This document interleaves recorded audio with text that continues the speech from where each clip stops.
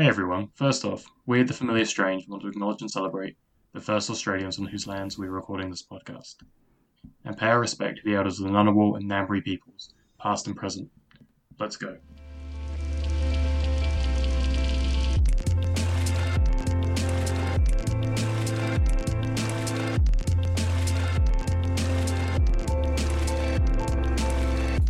Hello and welcome to the Familiar Strange, brought to you with support from the Australian Anthropological Society, the Australian National University's College of Asia and the Pacific, and the College of Arts and Social Sciences. Produced in collaboration with the American Anthropological Association, and coming to you still from our homes.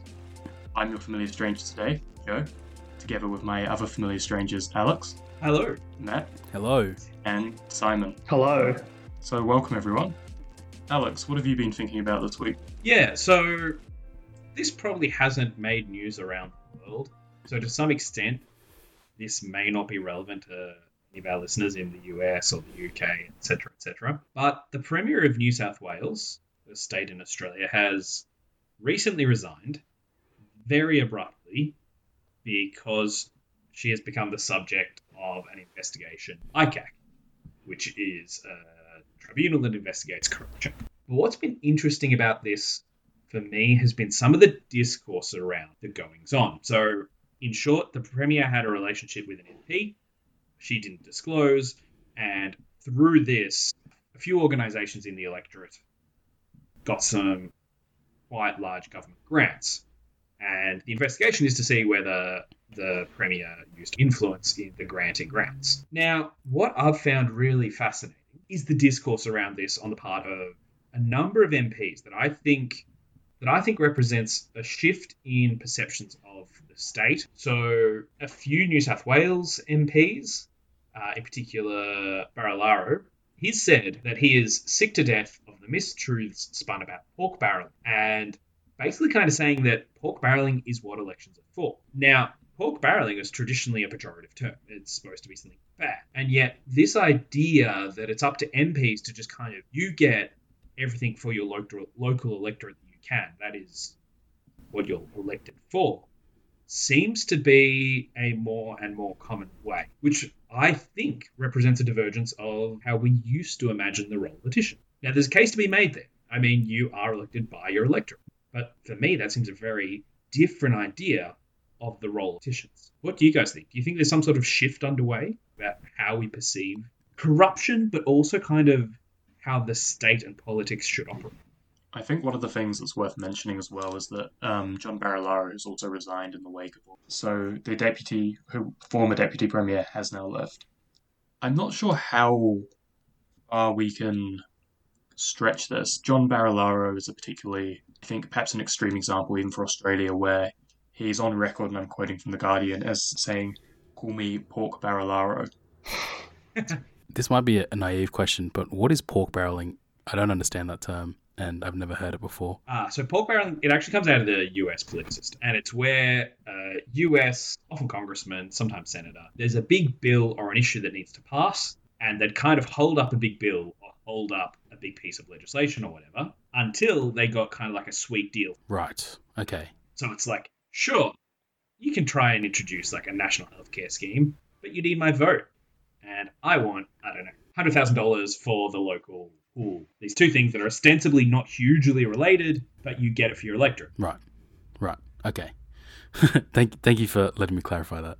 So I'm not sure how much we can generalise beyond New South Wales to say all of Australia. I'm not sure the Liberals would be as keen to openly admit to pork barrelling, or Labor. In fact, Labor have really made a big deal of campaigning on introducing a national anti-corruption commission. So perhaps corruption will map itself onto the main political cleavage in Australia. Yeah, look, I think there's a point there, actually, that, I mean, crazy if corruption became part of the culture was, right? I think we can actually open this up beyond just Western liberal democracies. There's a very good paper published in American Ethnologist by Sylvia Tidy, I think I'm pronouncing that correctly, called Between the Ethical and the Right Thing, How Not to Be Corrupt in Indonesian Bureaucracy in an Age of Good Governance. And the argument broadly in that paper is that people who end up in the state's bureaucracy in Indonesia have a whole range of social obligations to people who have raised them, grown up with them, provided them with job opportunities, educated them, all of this. But that clashes very directly with the sense of the correct way of behaving in bureaucratic institutions to not allow for the sort of reciprocal exchange of favours and exchange of goods in the workplace. So she does, I think, an excellent job in sort of mapping how that all works in Indonesia. And I suspect the Australian politicians would probably make a similar framing in that they present themselves as having some sort of reciprocal duty to their regional communities. Whether or not that clashes directly with institutional questions in Australia, I couldn't say. But yeah, I think you're right, Alex, in saying that it raises questions about what we expect from the state and what the state sort of from us. I mean, the state expects you, well, maybe not the state, but the politicians expect you to vote for them. That's kind of the relationship between politician slash premier, state slash citizen. It's like, I expect you to vote for me, and there is an expectation there of, hey, guess what? I'm trying to get back in office, so let me in. But exactly, there's a strong argument to be made that that's democratic. If that is what people expect, to do whatever they can by hook or crook, get the upgrade for the conference centre for the gun club, well, then they did what they were elected to do. I don't know, Simon, you're a bit of a political animal. Alex, you were saying that you think there's a changing relationship between state and between people and politicians. But I don't really understand why you think that. So the reason I feel there might be a changing relationship between the citizenry, or at least the voting citizenry, and the politicians being elected, is that I feel there's been a different discourse around the scandal. I think in a lot of cases it's as much from the MPs, as Joe pointed out, perhaps taking Barilaro's words is taking the extreme, reading too much into an extreme example. But at the same time, judging by a lot of the Australian media, they feel that Gladys Berejiklian, the Premier, has been forced out by an unelected body, which basically true. She resigned. This investigative body was set up by elected officials. And yet the discourse around it, the way people are talking about this, at least from what I see, just feels different. We've seen this. There was also the car park scandal earlier. There have been a series of scandals under the current Liberal federal government where they have pretty blatantly shoveled money into marginal electorates, which has been a practice that's always happened. So I'm not saying that the practice itself is new, but there just seems to be a bit more knowledge of politicians saying, yes, this is what we do. This is why people elect us. Whereas in the past, often there was kind of a pretendy, oh, no, gosh, no, it was analysed by an independent body and decisions were made. And, oh, what do you know? It just turns out all this money happens to go to marginals. So I suppose in the political science literature, the general reason for opposing pork barreling and those sorts of practices, parties cease to be campaigning on the basis of ideological differences or being interest aggregators and become the distributors of patronage. And typically, if your primary goal is the distribution of patronage, you rarely have strong policy platforms. So the typical political science argument runs that the more you allow and the more you embed these practices into a democracy, over time, the weaker that democracy will become. I don't know, maybe I've just become very jaded. Joe's talking about the distribution of privilege and patronage and so on. I feel like that's been the kind of way that Australian politics has worked. Then can I ask, because there are elections and elected officials, what are their roles and responsibility, considering it is also the Ayatollah?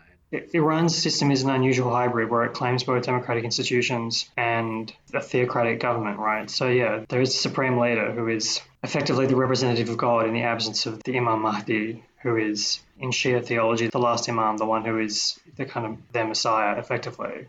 But at the same time, they also have a parliament and other organs of state which are elected theoretically by popular vote, but they're also so vetted by the unelected parts of government that it's like not a competitive election. I think people historically refer to it as a kind of like competitive autocracy or something like that. But increasingly, I mean, the last election, for instance, was not really competitive at all. The outcome was preordained. The people you spoke to, first of all, did they vote? And if any did, what did they expect? There was an election when I was there, a parliamentary election, and there's also presidential elections in Iran. I don't think you can even talk about expectation. Like, it's such a fundamentally different relationship to power. I mean, but what do we expect in Australia, really? Like, I mean, if you asked anyone, you get like 1,000 different opinions from 1,000 different people of what they would expect from politicians. I have extremely low expectations of my politicians. I basically expect the Liberal National Party to be some degree of evil, and then I expect the Labor Party to be slightly less evil. Okay, that's all we've got time for on that. Matt, what have you been thinking about this week? This week, I've been thinking about how people, more in general, that have been in lockdown, how they can transition back into quote-unquote normal life, the social interactions that come with that. And this comes from an experience that I had picking up food. I realized at some point that my social timing in answering questions is off by about half a second. And that half a second is the longest half a second you've ever experienced in your life. The person had asked me to confirm my phone number for the order, and I essentially sat there and waited for about half a second, and I said, oh, I'm supposed to repeat my phone number to this person for her to confirm. I was under the assumption that they were going to read it back to me, and I was like, wow, okay, I have very much lost my social interaction skills. And I was just wondering to you guys, has that happened to you guys? There's something we know from anthropology, is that we're all socially strained.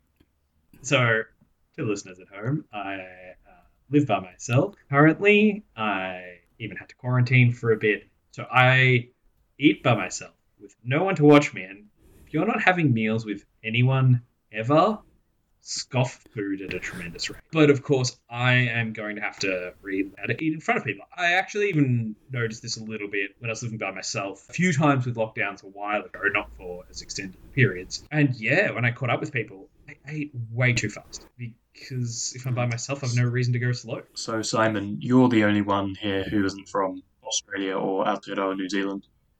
Do you have any tips for us on how to reintegrate into society coming out of our lockdowns and being shut away? I mean, even though we had a lockdown in Germany for about 7 months, but it was never comparable to what happened in Australia and New Zealand. So I guess the situation's always been kind of different. We've always been able to see people to some. I mean, for a while that we couldn't see anyone, but it's been a while now that we've been able to see people. I don't know. I don't know if I'm socially the best person at the best of times. I feel like. I just started a new job, and I had dinner with my office mates the other day, and my immediate office mate, the person who I literally share an office with, she said that I was an introvert, and I was like, as in of me, she said that, Simon, you're an introvert, and I was like, I don't think I'm an introvert. It's been a long time since I've socialized with anyone, so I've forgotten what to do. But I think that tips-wise, you got to be weird for a while and then get out there in the community. And I think also the way COVID's situated in different societies has become quite different. I think when I was in Australia, I was particularly worried about it. And I think that the kind of social environment encourages people to be particularly anxious about the disease. But in Germany, you still have to wear masks in enclosed spaces and like shops and stuff and so on. And I had to wear a mask on when I'm not in my office per se, but when I'm moving in a building and so on. But otherwise, people have accepted that there will be death related to the disease. And there was an interesting discussion. There was a kind of discussion I saw on Twitter, people saying that Australia and New Zealand are banning an elimination strategy. Means that people who have pre-existing health conditions or are disabled or so on are being kind of left out of the conversation, that they're not being considered when we relate to these kind of issues. And I think that's a kind of a legitimate criticism, but it's a criticism that doesn't fly here in Germany. People have just decided that there will be deaths, and as a society, we just have to kind of move on with the virus now. They're talking about the pandemic being ended by this sort of early next year. So, whereas I'm not sure whether Australia and New Zealand have any expectation that the pandemic will be over soon. So I know Denmark has declared the pandemic to not be an emergency anymore, and that they've essentially moved on from it. So that does sort of put New Zealand, Australia in a slightly unique position of moving away from elimination to having to live with the virus, and we're doing it much later than most of the world, partly because of early success. So we're, I suppose, now going through the same psychological experience that most of the world went through 18 to 12 months ago. I don't think, at least the feeling in Germany is that you can't plunge a country into the level of lockdown that Australia and New Zealand had indefinitely. It's just not feasible economically, it's not feasible socially, and that people just have to live with the kind of circumstances that a more open economy and society requires a certain amount of deaths. That's the trade-off, right? That's the gamble that people have been decided to take in some countries, where they say, well, it is what it is, and it is really blasé, and really it sounds really flippant to say that. And I think Australians and I think New Zealanders to a degree as well, I think there is a distinct discomfort with that idea. That discomfort with the idea of like, oh well, whatever may be, and let's just open up again. I think there is a real sense of responsibility. Is it responsibility, or maybe it's a sense of community spirit, I guess, in a nice way, to not do that and to do that kind of, lockdown positive, lockdown safe environments. I don't know. There seems to be a real discomfort in Australia with that idea of just, let everything open, and if people die, people die, So in New Zealand, lockdowns have broadly had about 85% support when polled. So they've been very popular, and the transition toward away from elimination has been, at least amongst the people that I'm friends with, it's been critiqued quite heavily, and lots of people think that, we're going to end up in the same sort of suffering that most of the rest of the world has, and I think we're all quite keen to sort of avoid that and to, like you say, Matt, take some sort of responsibility for people who are maybe immunocompromised or had underlying health conditions. The funny thing is that when we talk about accepting or not accepting death, disease, long COVID, etc., of course, that's not distributed equity. You could make a fairly feasible argument that opening up is actually, if you're an able-bodied person who is not immunocompromised, and therefore a vast majority of the Australians, etc., you're kind of voting on behalf of those who are immunocompromised. So that's an interesting understanding. Again, political junkie. So that's an interesting understanding of citizenship and how you feel democracy works, and kind of how you feel somebody's right to decide a political or policy direction is versus the responsibility. I suppose part of the anxiety from Australians and Kiwis is that we all know, sociologically speaking and anthropologically speaking, we don't exist as abstract citizens in a democracy. We exist as belonging to communities who we've sort of tied up, especially when we know that previously we've been able to do that and have very successful policy programs that have led to us getting very good results against COVID. So this is the first time it's felt sort of either forced upon us, or the first time that we've had to sort of grapple with something that, the vast majority of the world has gone through. So in a sense, it's I suppose, a loss of privilege. We've lost our sort of privileged status as the little corner of the world that didn't have a major COVID issue. And I suppose all of these things are things we're going to have to grapple with, not just theoretically and anthropologically, but in our sort of day-to-day practices. Yeah, absolutely. I mean, I was talking to some people recently, and it was there was some interesting reactions. So Canberra's going to start opening up from the 15th of October, which will be just a little bit after this podcast comes. No, it'll be just a little bit before this podcast has come out. And my favourite burger joint is having a competition. They're going to serve 10 people, which is within restrictions, just after the lockdown is lifted at like 12:01 or something. So it all fits within the restrictions, just 10 people in the restaurant. And I just cracked a joke. I just said, man, if I knew 10 people in Canberra these days, I'd totally audition. But quite a few people were like, whoa, and like joined the first super spreader event and were quite nervous about that. Now, I follow the restrictions, but both ways. Like as they're opening up, I have a decent amount of faith in the ACT authorities. All good. But you can see that ongoing nervousness in the community that really surprised me with the group I was talking to. Yeah, I'm definitely not planning to celebrate by going to a nightclub and going out on the first night. It's definitely not the plan. Stay home and slowly reincorporate myself back into the community, either for the good of the community or for the good of myself, one of the two. Yeah, and fair enough. I think there's something to be said for how COVID-19 has changed the perspectives on how we see ourselves in the world and our community more specifically. I think how at least I view my responsibility towards my community and the people in my community has shifted dramatically. Not that I wasn't particularly community-minded and selfish before, but I think it's definitely ramped up a bit more where I try and give people 2 meter space and all that kind of stuff. And, just you're a lot more conscious of your own impact in the world than you were before, I think, at least from my perspective. That's all we've got time for this week. I want to thank Simon. You're welcome. I want to thank Alex. Thanks, Joe. And Matt. Thank you. And I've been Joe. Today's episode was produced by all of us at The Familiar Strange. Our executive producer is the wonderful Matthew Fung. Subscribe to The Familiar Strange podcast. You can find us on iTunes and all the other familiar places, including Spotify. And if you'd like to support us, please check out our Patreon page, patreon.com/The Familiar Strange. Not The Strange Familiars, which is another fun podcast, just not ours. You can find the show notes, including a list of all the books and papers mentioned today, plus our blog about anthropology's role in the world at thefamiliarstrange.com. If you want to contribute to the blog or have anything to say to me or the other hosts of this program, email us at submissions@thefamiliarstrange.com, tweet at TFS Tweets, or look us up on Facebook and Instagram. Music by Pete Dabro. Special thanks to Nick Farrelly, Will Grant Martin Pierce, and Maud Rowe. Thanks for listening, and until next time, keep talking strange.